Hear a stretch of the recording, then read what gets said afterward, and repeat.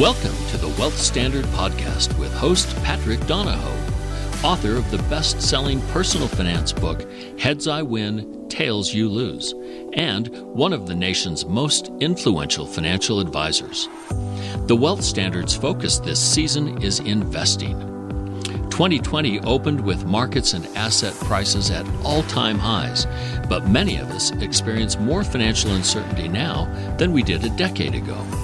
Although there are more choices and opportunities than ever before, the risk-to-reward ratio teeters on a global fulcrum, contributing to the roller coaster of emotions surrounding financial well-being.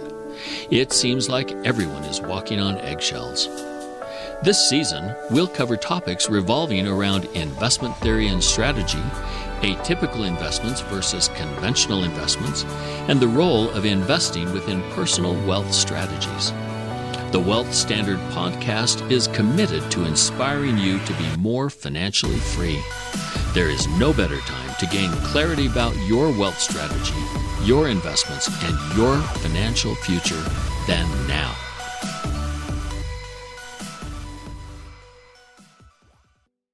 This episode is sponsored by the new and improved Financial Independence Calculator, found at thewealthstandard.com/calculator. One of the driving forces of human beings is freedom, which infers financial freedom too.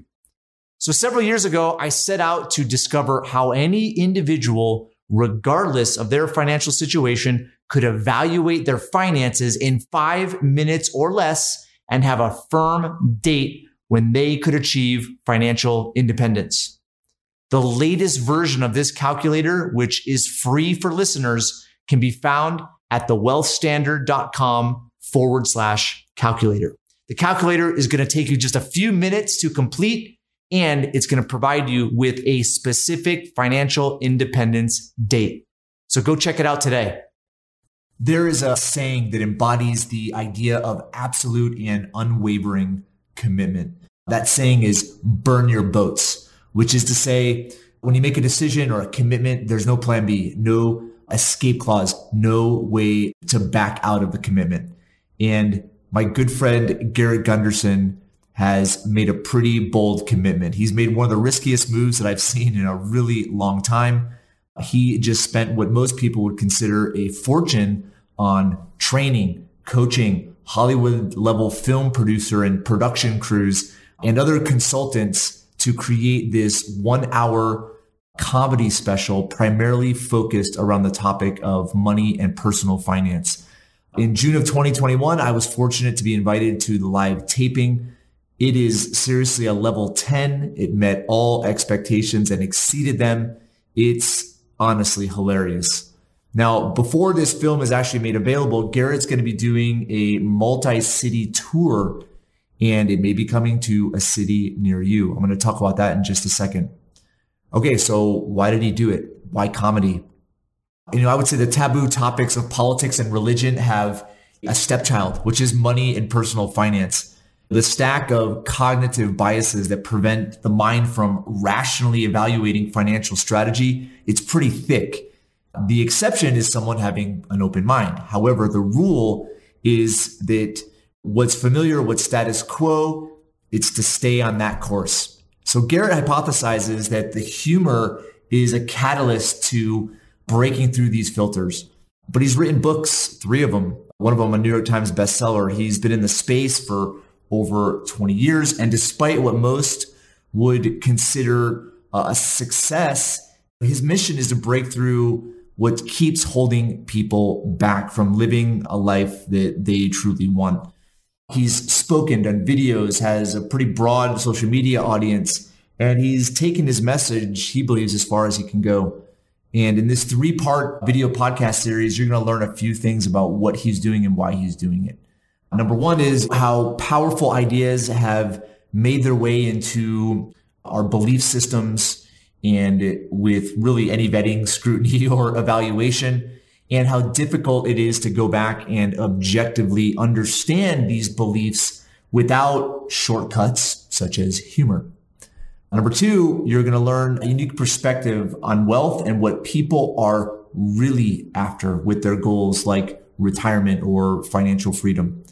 And in the third episode, we're going to talk about Garrett's journey, where he's put his essentially a really successful career and reputation at risk, and why he's done it and everything that has led up to this point in time and this decision. You guys are going to love these episodes. Can't wait for you to experience this new content from Garrett. To learn more about his tour, and if it's coming to a city near you, go ahead over to freeflow.group. That's freeflow.group. Or you can go to the show notes of this episode and the links will be there. Enjoy. Hey, taking a break from the show. Don't forget that as a podcast listener, you get free access to the Financial Independence Calculator at thewealthstandard.com/calculator. You see, when asked a simple question, what are you ultimately trying to achieve financially? 99% of respondents say, I want to retire someday. I was shocked a few years ago when I learned two statistics. Number one, how few people actually saved anything for retirement. And number two, of those that did save, less than 20% would ever successfully save enough and not have to keep on working. I couldn't believe it. I then realized that what people really want isn't retirement, but financial freedom and ultimately a reasonable way to get there.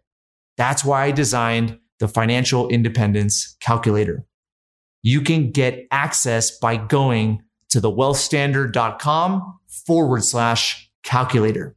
Now back to the show. What's up, Garrett? What's up, man? How you doing? I'm doing good. Just got to spend a little time with you last week, which was nice, doing some comedy for your financial guys. You've come such a long way. Like, I remember back in the early days, decade plus, like you always had humor, but you brought it to like a totally new level. So I'm excited to talk about what you're up to. Yeah. I first want to maybe set the stage because, of course, there's probably people that have not heard of you before. Mm-hmm. And so I was hoping you would maybe walk through your journey in the financial advising, the personal finance space. You've written 2 best-selling books, New York Times bestseller, one of them. And so you've experienced quite a bit. I'd love to hear about your journey because I think that'll set the stage for what you're doing right now. So I won $5,000 for being the Young Entrepreneur of the Year as a teenager. And that seemed like a ton of money for me. I mean, I came from a coal mining town. That's a huge amount of money. I actually had this crazy thought when they handed me the check. I'm like, oh, if anybody else made that much money in that second. Now, obviously, that sounds just ridiculous, but that's what a teenager's mind was. I was just thinking, this is amazing. But I wanted to invest it.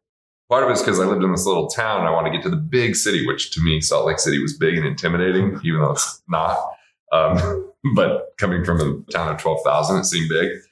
And so I tried to invest the money, but I was under 18 and my mom wouldn't sign off as a custodian because the Italian side of my family would put cash in coffee cans and put them in the cellar. There was like, everything felt risky. And looking back, it probably would have been because that was the 90s. And I probably would have put everything in the stock market just because it was doing so well in the 90s, not knowing why it would work or how it would work. I actually remember when I was 18, this guy that worked for World Financial Group came and showed me this variable universal life policy and ran the illustration at 18%. Oh my gosh. So off like $70 a month, I was going to be like a multi-millionaire 40 years down the road before I was 65. And that's illegal to show 18% first off. And no investment in the history of the world has ever done 18% a year for that period of time. So but it was fascinating. I'm like, oh, this is compound interest. And if it's not taxable. And so that led me into asking a lot of questions and actually getting an internship when I was 19 years old for Guardian and Park Avenue Securities. Now, you know the way that really works. An internship was really bring your family and friends so we could sell them products. And the guy that ran that was very big on whole life. And I, at the time, didn't think whole life was that sexy. So I liked variable whole life because Guardian had this variable whole life product. So you could put it in the market, which was, again, the 90s. So it was doing really well. And then in the year 2000, 2 things happened. Number one is this dude from New York came. He was bald, but had a ponytail. He had a New York attitude and he was teaching and he was slamming variable whole life. And he's like, these are the 90s. This is the best you'll ever do. And I'm just going to compare because it was like It was just early 2000 and it just started dipping for a couple of months. And he's like, I'm going to compare with this just couple month dip and that great decade to what whole life would do. And it was even. And he's like, this is even with no risk or minimal risk compared to high risk. And I remember just getting a sinking feeling in my gut, like, oh my God. Because you would have got people set up on. Right. But the good news is Guardian would let you convert. Okay. They just let you convert the policy over the whole life. So we went through and started converting policies. And also at the time, I went back to one of my professors from college, Stephen Garrett, who managed $5 billion in municipal bond funds for strong investments. They were the number 2 investment company in the world at the time. He was the number 1 investment advisor in the world, not advisor, manager, money manager for municipal bonds. I mean, $5 billion in municipal bonds, Lipper, number 1, like he was always number 1 as the guy. And then he decided to become a professor. He walked away at 55 and said, my next 25 years is going to be to pay it forward and be a professor. So we became friends and he helped me dissect what was really going on in the market, how I didn't really know what I was doing. And so between that guy from New York and him, I got all my clients but one out of the stock market I started doing that in March of 2000. Everyone but one was out by May of 2000. Now, for those that don't remember, 2000, 2001, and 2002 was 3 double-digit negative years in a row. So I saved hundreds of thousands, would have been millions. I just didn't have that much money under management because I was a kid. And most of my clients were family and friends from small towns. But it helped me preserve some of those relationships. It was hard to tell people I didn't know what the hell I was doing. But that really began my journey. Another friend, mutual friend of ours, Mike Eisen, we actually started flying together all over the country. I think it was 26 straight months I flew somewhere to interview people, to go to symposiums or workshops, because I wasn't married yet. I had made some money in college, didn't have a lot of expenses. I actually owned a property in Cedar City, Utah, where I went to school. My then girlfriend, now wife, was living there while I was living in her parents' basement because I was such a cheapskate back then and just spending everything on learning this kind of stuff. And that's when I started to really focus on efficiency. I realized if you could save on tax, that was a pretty guaranteed rate of return. If you could save on interest, that was a pretty guaranteed rate of return. If you could save on non-performing fees or hidden commissions or improper structure to investments, that was a guaranteed return. Or if there were duplicate coverages or, again, improper structure with insurances, these were all ways that you could put more money in your pocket without having to take more risk. And I teamed up with 3 other young guys that were always asking questions, always showing up to these kind of things. And we partnered in a firm called Ingenuity. And we actually started this thing that was $20 a month because we realized like we can make people more money, but they're still the same person mentally. And so we would have people be like, oh, my friend did better in the stock market and I'm not in the stock market because you guys told me not to be in it. What, And so I was like, we figured we got to help people with their mindset. So these like producer perspectives, we'd email out to people 5 days a week. We had these producer symposiums, producer forums, they were called, once a month. And we started opening up in different places and we bring speakers in. I don't know, what else do we do? We just had like newsletters once a month and interviews once a month on CD that we would mail out to people. So we really started to focus on mindset while we were still helping people with their finances. Okay, so let me stop there because you get exposure, right, to, I would say, the mechanical, right, the more objective numbers side of things. You go and study. Obviously, you timed it perfect. I'm not sure nobody really knew that .com was coming or when it would hit, but great timing. Then you pivot, right? And now you have, I would say, a combination of number side of things, making people more money, but then mindset. So what led to the mindset? What led to that shift into mindset as opposed to just continuing down the path of making people more money? I had this partner, Les McGuire, who's very philosophical. And we were in a program called Strategic Coach. And every time we'd fly to Chicago to go to these sessions, we'd get these like healthy debates and talking about things and dissecting everything. And we would always talk about like our clients and what was happening with them. And I was doing annual reviews every time in person. I was doing quarterly phone calls. I was really proactive with that. And no matter what was going on with their finances, they still seemed to have the same level of stress, the same issues. And so we were sitting there investing in our lives, going to things like landmark education, going to things like Strategic Coach. And it turned me from being a total asshole to only kind of an asshole. And then eventually I think I've evolved even, to a pretty decent person. But thank God for my wife. I did all this work because I look back to the kind of person I was. And so we just recognized the impact it was having in our lives. And we had this philosophy that the best investment is yourself. Invest in yourself. You're your greatest asset. And sort of like, what are we doing to help people with that? We're just helping them with their assets, not with the key asset. Yeah. And that's why we started that membership, which was called the Producer Revolution. Now, it was a pretty sizable movement, actually. It was. Yeah. And it created some fanatics, and we had some philosophies that could have been developed a little bit more. Like, I remember the answer to every problem was create more value and don't be a consumer. And it was almost like some angst and judgment that came along with it, which is kind of the visceral you get when you're 20 years old and think you know everything. And it was progress. It definitely wasn't perfect though. And that was back before we had to build our own platforms. There wasn't WordPress. There wasn't Kajabi. There wasn't all these plug and play things. We were hiring developers, building it on C# platforms and spending hundreds of thousands of dollars. And then it becomes antiquated so quickly. But I think it was a good step in the right direction, because I remember December of 2006, I was in Phoenix with one of my clients. And he was really good at mapping things out. And we were writing this 7-stage process called the Freedom Fast Track. And the second stage, I wrote Soul Purpose Activator. And it was a really foreign, weird thing to think about, considering someone's sole purpose, which is their values, which is their script for how to operate, combined with their abilities and also what they're passionate about in the highest context of how they live. And to put that in a financial program. And then later I was like, wait, this is what makes personal finance personal. Yeah. And it just seems common sense now. But at the time, it seemed radical. It seemed out there. It seemed almost airy-fairy, and I'm going to get attacked. And did a little bit, but not too bad. And then I eventually wrote the book, Killing Sacred Cows, shortly after that. And now I'm in a whole other world of recognizing that there's just not as many people that want to be educated as that want to be entertained, and that finance is super intimidating for a lot of people. What led to that understanding, right? Because, and not to say that people have all stayed the same over the last couple of decades, right? But now we have a different society. I mean, social media, right, took place in between the time you started and now. Yeah. Right. And I would say from a political standpoint, from a communication standpoint, even internationally, the world is now getting way more connected. Mm-hmm. Right. What are some of the experiences that you've had that kind of started to set your course a little bit different than you may have thought in the beginning? When I started speaking, I think I started speaking more heavily in 2005. We had some events before that, but my other partners did some of the speaking. I was only doing it here and there. But in 2005, it was I was speaking every month for our own things and going and flying to other places. And when I was going to speak at other people's events, sometimes I would be in a breakout session back in those days. But I was a breakout session on finance. Mm-hmm.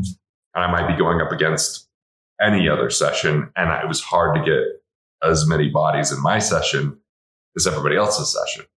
I started really hiring a lot of coaches, Roberto Monaco, Jonathan Sprinkles, Teresa Eastler, everything around speaking, to be okay, I've got a different, I can't be a financial guy that people are intimidated by money and bored to listen to it. Because then they won't listen, they won't engage, and then therefore waste of time. So I started doing that. And then I remember I went and spoke at this event in Vegas. It was all dentists, and every speaker had time on the main stage, but for a very short period of time, 10 minutes, right?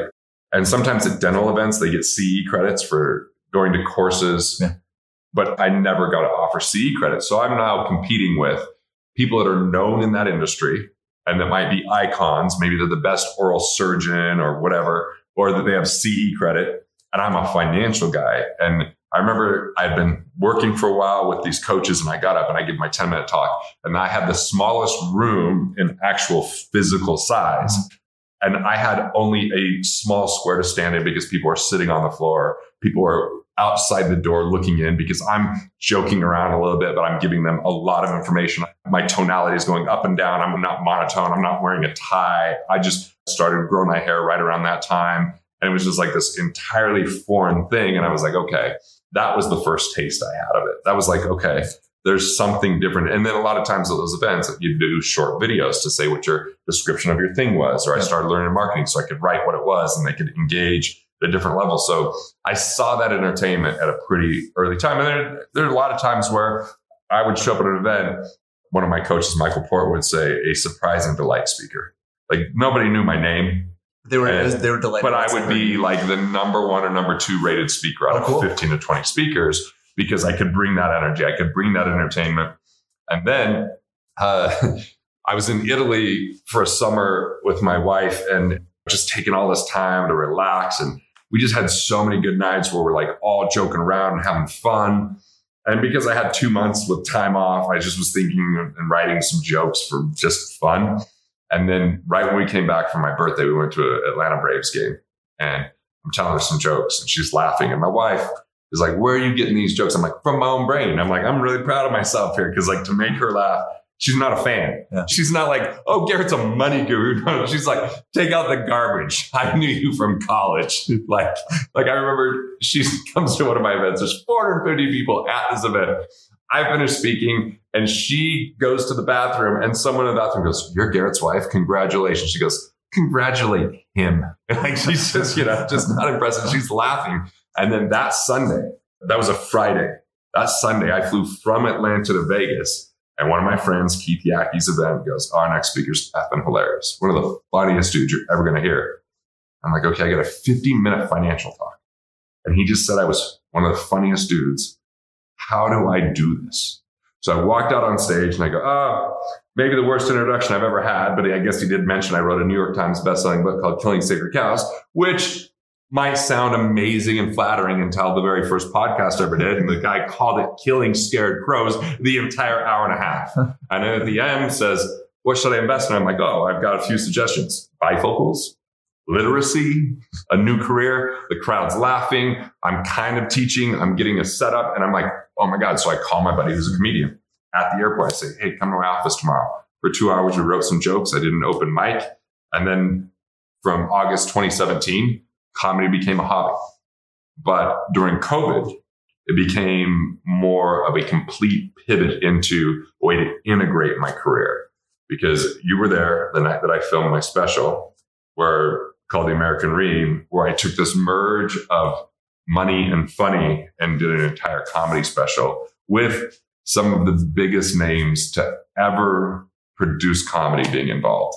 My executive producer, Marty Callner, won an Emmy with Seinfeld. My editor, Michael Schultz, won an Emmy with Chris Rock. My director has, I think, more comedy specials on Netflix than any other director. And he was up for the Emmy for the Fresh Prince reunion. So they understood that there is no court jester of finance who's out there poking fun at it. And back in the day, the court jester could make fun of things that were real, that anyone else would get killed by the royalty. And so I'm like, cool, I can start poking fun at something so that we can start looking at it in a different way. Because when I show up and just talk negative about a 401k, it's really like offensive to some people. And it's like, it hurts them because they've worked so hard to put money in it. When I tell jokes about it, and that's where goes, oh, that's kind of true. That's where I was going to go. So first, it's like, I think the magician or the funny archetype, right? That's a hard archetype to own. And I think naturally that's not your archetype, but yet you've discovered this part of your personality that connects to people at a different level. Because in my experience in finance, you can easily toe the line of making people wrong, offending them. I've done it. We've all done it. And that's in the financial world. It's interesting where there's some very determined belief systems that are reinforced by books, by personalities, by media. And if you think or believe something different, it doesn't even matter the logic behind it. From an emotional level, people are just like, don't talk to me.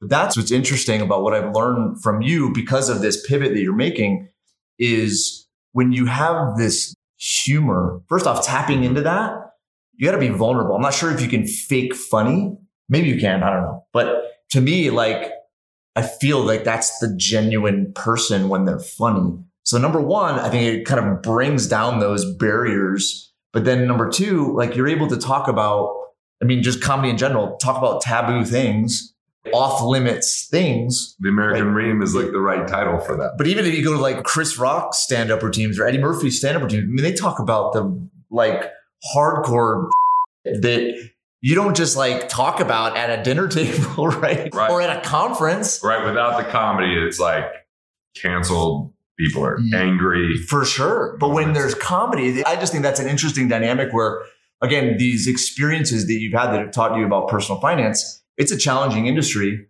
right? Because you're always up against belief systems. Right. But then you figured out a way where you tapped into like something genuine about yourself, where you're able to connect with people at a different level where they're now open So talking about what was off limits before. I wrote this poem, and part of it says, comedy is the key when no other will do. Love is the answer, but can't always get through. Satire is pointing out what we hide, but everybody already knew. And so that's kind of my summation of why comedy is so profound, because they say that when you scare someone to death, they remember. I don't want to do that to people. It says it's almost as effective to make someone laugh. So if I can make them laugh, and then like I was talking to my sound engineer last week, we're doing the final process of the special, and he goes, there's so many gut punches in this. He's like, in the special, he's like, there's a lot of gut punches. He goes, I got to be candid with you. When they told me what you were doing, I thought, how is that ever going to work? And he goes, and it's great. So it's cool to win over like some pretty intense critics in that world, with a lot of like stature and knowledge. I mean, some of it doesn't have anything to do with money. It's just a joke that happened to come out that night that I was not expecting to say. It was just too funny not to include. But I think the theme is there. I think that it's going to help the masses face a topic that they've been afraid of. I'll make one more comment there. Then I want to get into just some topics specific to the special, but also just your experience. I'd say that, again, as you look at humor, I mean, look at roasting, whatever comes to mind. It's when Demi Moore was roasting Bruce Willis. Right? And it was just fascinating because those are things that without that platform, like that conversation does not take place. Right. And it's almost like society has gotten to this like superficial level, which I think we're all involved with, right? Where you have to have this, it's who you are, but then it's who you are in public. Right. There's a joke in my special that my manager's scared of. I think I told that you heard the joke because you were there. I'm talking about like kids today don't labor. Yeah. They don't need Labor Day off. Driving people around in an Uber isn't labor. Working in Jamba Juice, that's typing on a Zoom meeting isn't labor. And I'm like, having a baby is labor. That's why they call it that. Because it's hard work that wrecks the woman's body. And ladies, you deserve it a few hours off afterwards. He's like, oh, you can't say that joke. I'm like, nah, it's a joke because it's stupid that guys would say something like that or feel that way. That's what makes it funny. And it's not like I'm saying it like as a sexist. I'm saying it as the opposite. Like, how stupid are we? And that's why you get a laugh out of it. But we're a sensitive society. The sensitivity, I think, is that conflict, right, between who we are in public and who we are internally. And I think that gap continues to widen, right? So these are thoughts that everybody has, but nobody's willing to express because it would violate some sort of like stigma associated with their public personality or public profile, right? I mean, my set's pretty clean. Yeah. Because it's not made much funnier with vulgarity, because I want to have reach. Because in my everyday life, I swear a lot more than when I'm on camera. But I'm also just thinking about, like, does it really add to it? I mean, there's plenty of jokes that I remember I posted one of my comedy sets and someone was like, oh my God, this was supposed to be clean. The sexual innuendos in here are so filthy. I'm like, yeah, I'm a filthy mind. What am I going to say? Like, so I don't want to mute myself. I want to be able to like say things that other people can't say. And that's what makes it funny.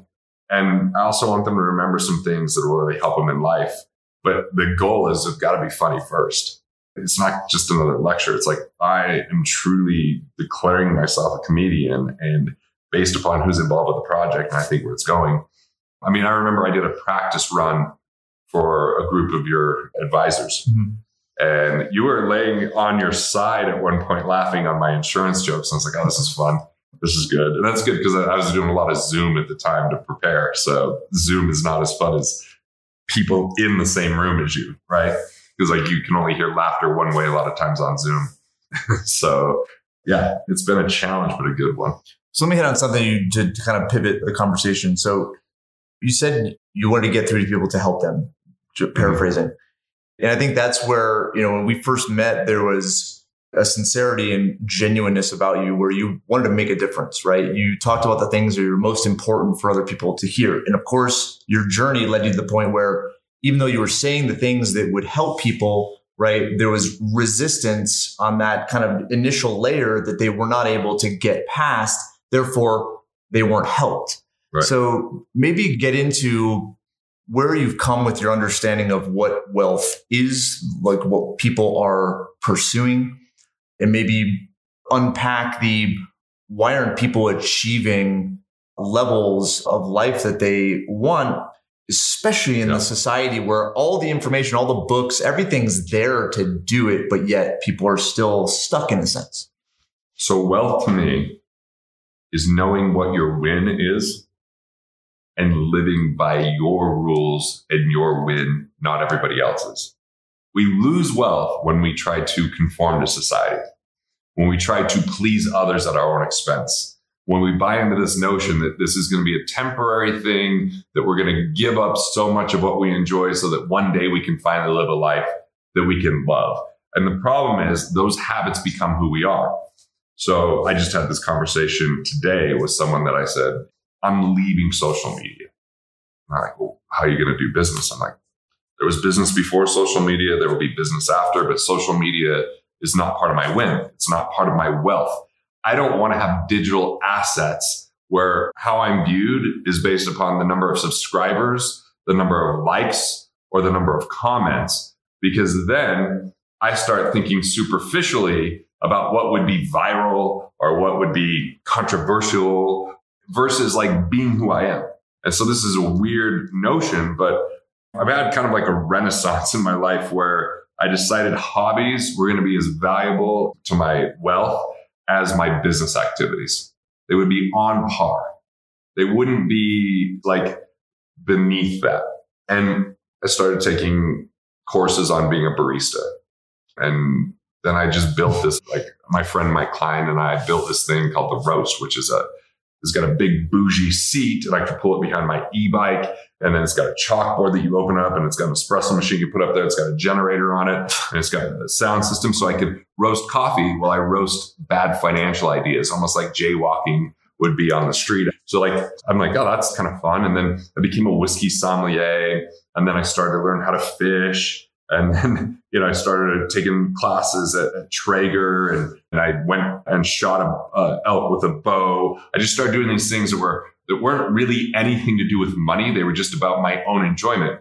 So I started thinking about like, what art do I enjoy in life? What are my art forms that I would do for myself? So I write some poetry sometimes. And obviously comedy was part of that. And some of that crossed over into a business world or into a financial aspect. But the start was considering my life and myself valuable enough to take time for myself for no other reason than I would enjoy those moments, not because of validation by the external world. And by doing that, I feel like I could be more connected to the world versus having the world tell me what wealth is or what my win is. And so that has been really this revitalization of my life in the last few years. And I feel more inspired. I feel more ability to connect with people. Like a lot of my hobbies have to do with satiating experiences, either meditative experiences or satiating. And satiating experiences are, how can I create conversations that lead to connection? When I'm making a latte, I'm listening to someone. And then we sit down and we have that latte and we have a conversation while we sip on that latte, which prolongs that conversation. I started smoking a tobacco pipe every now and again, maybe once a week or so. I ended up doing that with my dad, who grew up Mormon. So that was a surprise that he enjoys it. And they text me talking about he's having some tobacco and pontificating something about life. And my mom's like, oh, that reminds me of my dad. He used to smoke every Sunday. And I was like, oh, because that's a 30-minute smoke and it's a beautiful artifact. And so I just started to invest in hobbies. And I have this philosophy in life that I win when I play. So how do I play? I play doing comedy. I play writing, like even my new website I'm writing today. I'm writing things that are funny and enjoyable that are part of that process. So I created life on my rules and on what my win is. And so I'm not trying to retire from anything. I'm not trying to run from anything. I'm no longer trying to hide from anything. And that can be difficult at times, but it's so rich and rewarding. So that's wealth. When you know your win and you're living your life based upon winning all the way along, not about arriving somewhere. So that was the point I was going to make. And I would say a follow-up question, because this is something that I think most people would resonate with. Oh, that would be nice. And they look at you, they look at others, right, that fit that persona. And they say to themselves, well, I have to do this first in order to do that. That's sacrifice. And unfortunately, we learn that through conversations and culture. Like, did you ever play the game of life, the board game? Yeah. The only way you win is getting a college degree in that game. That creates a subtle belief about why we have to go to college. You ever played Monopoly, of course? How do you win a Monopoly? Get as many things as possible. It's a zero-sum game, winner-take-all game. And we start buying into that belief with capitalism that isn't really what true capitalism or free market would be. It's what cronyism becomes. It's what survival of the fittest versus collaboration. And so I'm like, I'm playing games that everybody else told me to play. Go to college, get a degree, have a big business, grow that business, which was always about, well, I'll take care of my health later. I'll have time for my family later. Those were always in the background. And then the great lie that all business owners ever tell their spouse, which is, I'm doing this for you, but it's not. It's for our own fulfillment of our narcissistic ego and this unfillable void of more is better and all those kind of notions that we learn in society, especially here in America. And there is merit to some of that, but there's a lot of false reward to a lot of that, especially when we're trying to prove something to other people. As soon as we try to prove something to someone else, like I was practicing my comedy set and I had a terrible night. I was on Zoom, had some people on, including someone who used to coach me in speaking. And I had some friends in a dining room and there's a chef in the kitchen. It was at my friend's house and my wife's in there doing her culinary homework in the kitchen and it's noisy. And they're like, hey, how long can you be done in an hour? Well, my set's an hour and a half. The worst thing you can do is take an hour and a half in comedy and make it an hour. The best thing you can do is go, I guess I won't share a third of my set. And I condensed it. And the guy said, well, you really sucked. And I did. That's the truth. It wasn't good. But what was really hard is not to have that be a chip on my shoulder and be like, oh, wait till I do this on the night. I'll show you. But what I did was I waited and a month later, I finally shared it. And he goes, dude, I can't believe it's the same thing. I'm like, yeah, I had an off night. Like I definitely did. I learned a big lesson from that. So, and a big part of the lesson was just along the way, enjoying it. Like not waiting for April 15th, but being like, oh, I had this set in March in Ogden and the Wise Guys Theater there. And it was like, it was an amazing set. And it was one of the best nights. I'm like, it wasn't that night was only good if the April 15th was good. It was like, as a standalone, that was a win. That was an enjoyment. Just enjoy that moment, extract that moment. And like, even leading up to that night, my last line I thought was awesome. I couldn't wait to say it, but I was like, I want to enjoy every moment on that stage. And I think often in life, we're trying to get to the next moment. And it's a silly movie, but it was really a movie that impacted me. It was Click. Did you ever see it with Adam Sandler and Kate Beckinsale? He could fast forward through anything. Yeah. And next thing you know, he's old. He missed everything. He missed everything. And I think that most people would do that if they could, without proper perspective, because I think that we've learned that pain is something to avoid. But what I've learned is pain is part of the process. And it's a gift, even if we don't like the wrapping. It's a tap on the shoulder. And if we're willing to go through it with love and compassion, that on the other side of that pain is always connection and lesson. Like this morning, my wife, she woke up early. I'm like, what's up? She's like, I'm just really sad because I'm trying to get our son in this camp, but he's got to have certain vaccinations. But my son had a really adverse reaction to a vaccination back in the day. So he's not up to speed on certain tetanus and polio, which I don't even understand why he would have to have that. And she's like, so I don't think they're going to let him in camp. And he's struggling with friends. I was like, my thing today was like, oh, well, if you need to call the camp and have me on the call, be on the call. But otherwise, I was doing my best not to get sucked into like thinking that I have to make her happier. That's my responsibility, or that there's something wrong with her being sad. And she was able to get a hold of the camp and they're going to let him in and all this. But I think that even what she did, I do a lot of times, which is we suffer the future. We start thinking about what's coming up and we start thinking what could go wrong with that. And we start suffering today for something that hasn't even happened. And 99% of what we worry about never is reality. The stuff that are really the biggest problems are things we could have never predicted. And I feel like we're going to have the tools and we're going to have the lessons through those, even if it is painful. But the people that struggle the most are the ones that try to avoid the pain, hide from the pain, run from the pain, go around the pain when going through it is the only way. What's interesting, I turned back to recently this isn't a very funny podcast. No, I'm not just kidding about life. We're setting it up. Fine. There's a punchline coming. But there, maybe my comedy's painful. No, it's actually not painful. It's really good. I was reading Meditations by Marcus Aurelius, and the definition of a meaningful life hasn't changed at all since then. But yet the world has become more complex. And I think it's been more difficult for people to have those moments of meaning, right? Because we are better at faking things now. We have tools to make things look and feel real. That so it makes real. it even more difficult. Filters and social media. Editing. And, you know, like, I don't know how to describe it without sounding too crazy, but I'll just say it. The morning of the comedy taping, I'm in acupuncture, just relaxing. I have this just moment of clarity. I felt like it was God. Just say, hey, there's nothing to worry about. I've got you. You've got this. When you make mistakes tonight, it's part of the process. Just make them. It'll be okay. So you're in show 2. I didn't make as many mistakes in show 2 as I did show 1. But show 1, I just forgot where I was at one point. This girl, Travinia, was laughing so hard.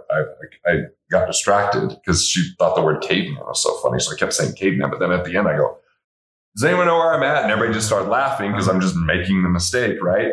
And then my manager yells out, yeah, this landing. And so then I picked it back up. And then in the second show, though, the mistake I made is, remember the tooth bunny bit? I was meant to say, the Easter bunny. I said the tooth bunny. Yeah. That stayed in the special. It was a mistake, but it was funnier. Or I talked about the Easter bunny. No wonder we have a problem with pedophilia. We have a stranger in a costume. Here, kids, go to him and he'll give you things for free. And then I go, that reminds me of a story with my wife. And everybody started laughing because the last word was pedophile. But what it was supposed to be referencing was free. Because she went to spring break when we were dating and said, oh, I don't need any money because the guys are super nice. They'll give you drinks for free. Oh, for free, you know? And so it's like, those were accidents. Those were mistakes that actually made it funnier. And the fact that I went in with this knowing, I was able to just be in that moment without fear. Like I didn't tense up. I laughed with you guys. I rolled with the punch.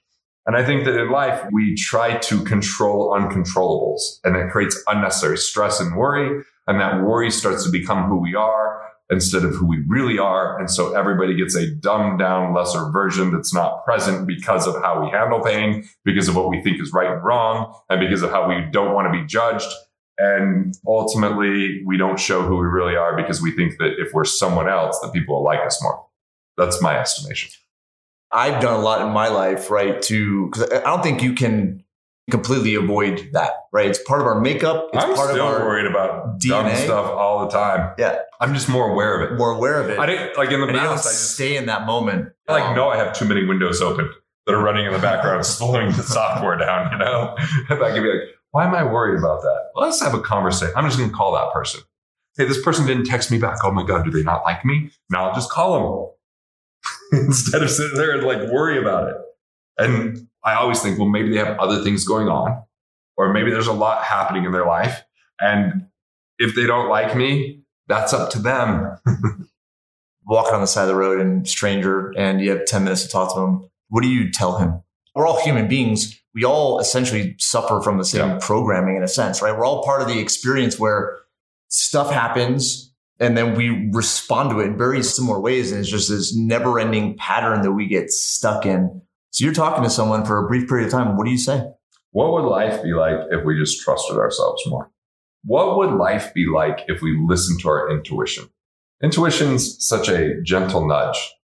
It's an inner knowing. It's a gut feeling or a light feather to the face. It's super easy to ignore, but the more we ignore it, the more we have unrest, even depression, and we succumb to scarcity. Now, intuition doesn't always lead us towards the easy path. That's the thing. I think that's why we like to ignore it sometimes. Sometimes it leads us down a challenging yet rewarding path. And sometimes because we think that we're too alone, or we think that we're not capable, or it hasn't been done before, or when I say we, I could be really good at talking myself out of any of this. I mean, look, I had surgery November 3rd, 2020, hernia surgery. And that meant I was in my bed for several days, and I was eating gummies for pain management to go to sleep. I didn't want to take any opioids, and I don't do good with weed at all. Like, it just makes me disconnected, and I can't even formulate good sentences. And so I just found myself being like, why do I think I could be a comedian? This is stupid. This is dumb. Because that time I was like, I think I'm going to do a special. I'd written it out. Like, this is 2020, early 2020? Okay. November 3rd is the surgery date. Oh, wow. And so I turn on the Zen Diaries of Gary Shandling that was done by Judd Apatow. Him talking about his doubts of ever being good enough to be a comedian and all this kind of stuff. And I was like, okay. And he has some really cool, like, things he wrote in his journal, which some reminded me about things I've written in my journal. So I was like, okay, I'm going to do this. Couldn't even walk down the stairs because of the surgery and all this kind of stuff. And then November 15th was when I actually called comedian Marcus and said, hey, I want to write this. Do you want to help me? He said, sure. I think we could write a special by January. And then I'm on Barry Katz, my manager's industry standard podcast. So I'm going to do it April 15th because I said I was considering it. So all of a sudden, a brand new comedian is going to film an hour special that I started writing November 15th. And I'm going to perform April 15th, where most professionals are going to take a year to do this. So I'm on Zoom 5 days a week, just testing this out. You were there for one of them. And I'm like walking and reciting and rowing and reciting and rewriting. And it worked out great, but it was uncomfortable. I had to face so many demons of insecurity, so many demons of how to like be direct with people, how to ask for what I really want, how to allow a vision to expand beyond my comfort zone, how to make changes that were not like, how to like say no to things so I could truly focus on this, how to allow other people to support me. There were so many things that had to go on for that to occur. And that was the most growth. I mean, who I am from January 2020 to who I am today, I feel like I have to just reintroduce myself to the world from who they knew in the past, because I'm willing to listen to intuition. I'm willing to do the harder things and process through pain. I'm convinced that on the other side is love and connection. I feel worthy of love. I feel that I still have insecurities, but I still love myself, even if I'm imperfect. And I've adopted a statement, perfectly imperfect, as part of my life. And that, like, I don't have the answer. I don't have the answer, but I do have the question. And my question at all times, whether it's convenient or inconvenient, is what would love choose? What would love do? How would love show up? And I used to think that what was most unique about us was like our abilities, because that's maybe a strategic coach concept. But I think what makes us most unique is how we show love, how we express love, how we receive love. And I'm like, what if I mastered that? What if I invested in that? Not in all the other stuff about more, but how to show up as love, how to choose love when it's difficult, how to choose love when I want to pout and be a victim, how to choose love when someone I feel has wronged me or said something negative about me. It's like someone I really look up to when I said, I don't want to be part of this anymore, of something I was on the board. He was like, well, that's really going to impact us. I'm like, I know, but you'll figure it out. Well, what am I going to do? You've always found a way. Like in the past, I'd have been like, oh, you're right. Let me do it, even though I don't feel like I have the time or capacity, or that I don't feel like this is my calling, because I want to appease you. I was like, hey, we can still be in a relation. You can even go tell people I'm an and I'll be okay, because I'll just keep showing up as love. And part of the time that is having clear boundaries. And so that's a long 10 minutes. I guess it's a 10 minutes of what I would tell someone. What I took from that is the question to ask yourself, especially when you're experiencing fear or anxiety or stress, right? I think we all have. It's easy when times are good. Yeah. It's really, I would say, like the primal part of us that shows up when things are not how we expected. And it's, number one, it's the awareness of it. But then number two, it's not relying, right, on just those carnal instincts, right? It's strategically designing a way in which you can ask yourself different questions and catch yourself, then obviously be more present and enjoy that moment. And I don't know how you feel about this, but the way I feel about this is I have the ultimate testing ground in having a wife and having kids, because I could be really neutral about things in business and not take much offense to it, or not have it drag me in to drama or a lot of emotion. But if I don't get my way with my wife, I could find myself wanting to pout. I could find it harder to just ask for forgiveness immediately, or to just not be right in the moment and just listen. Like, that is the ultimate place, because I've shown her more of who I am than I've shown anyone else in the world. There was a time where I believed if she didn't love me, I wasn't lovable, because I've shown her so much. And then when I recognized that was a limiting belief, I'm able to even give her more love without the fear of, is it reciprocated? Or what if she doesn't like this about me? And I mean, I joke that this is like the 26th version of who she's been married to. I'm like, the only woman that's married to more men with one marriage is Danielle Garrett White's wife. That dude has been, he's on version 35, I think. Yeah. Like he's even faster than I am. Like, cause he just goes like full steam ahead on any new idea. That there's so much. And maybe he's not like that now. Just the Garrett that you and I. But it's one of those things where I hope that that's what we all pursue, right? Because I don't think there's this end, right, to our becoming. It's weird. It's like you have so much brilliance and meaning when you're living in present moments, because that's really what all that exists. But it's this constant awareness that you can continue to iterate and improve and be better, not to take away from how you are right now, but be even better and just continue to improve on the experience of life. Because I mean, I don't know if we're designed to sit still. He's certainly not designed to sit still. Right. And it's cool to look back. Like I was a miser when I was first married. Yeah. And so I was all about the game of preservation and cutting and budgeting. Yeah. And my kids are fascinated when they hear these stories because they don't know that version of me. Yeah. And I remember my youngest asked my wife, like, why was dad like that? And she goes, I just thought it would be the best thing for our family at the time. I was like, oh God, that was so healing. Like she just let me, like our first year of marriage, I really felt like my wife was going, what the hell did I get into?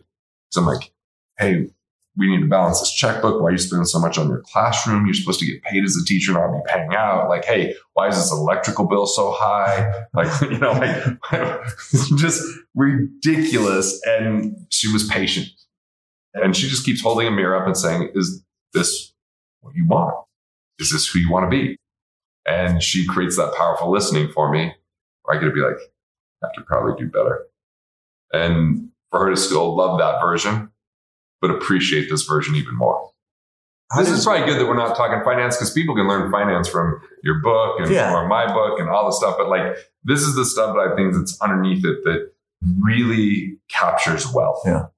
And that's where I wanted to go is I believe there's a very, maybe it's not direct, but there is a total correlation between your enjoyment of life, who you are, and your understanding of wealth and your experience of wealth, right?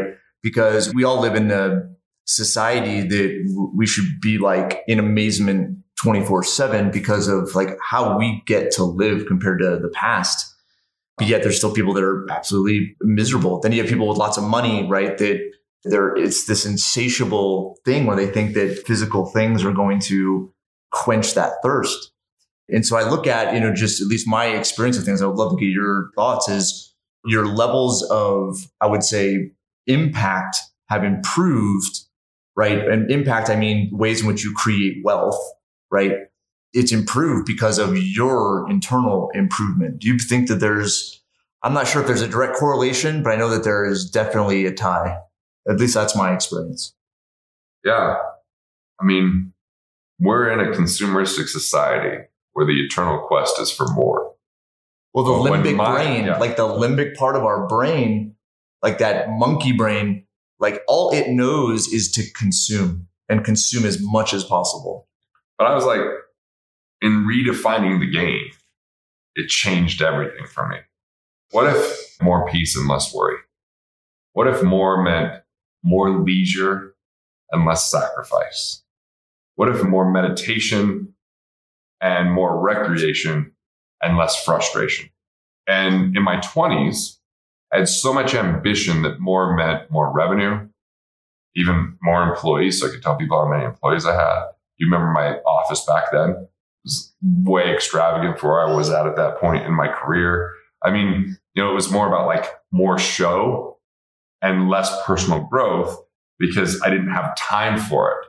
Because the work was being at work versus the work being like working on myself. Yeah. Now I had enough of it because there was a carrot of like, well, if I do this work, then like I remember one of our mutual friends, Vince, is like, go do Landmark.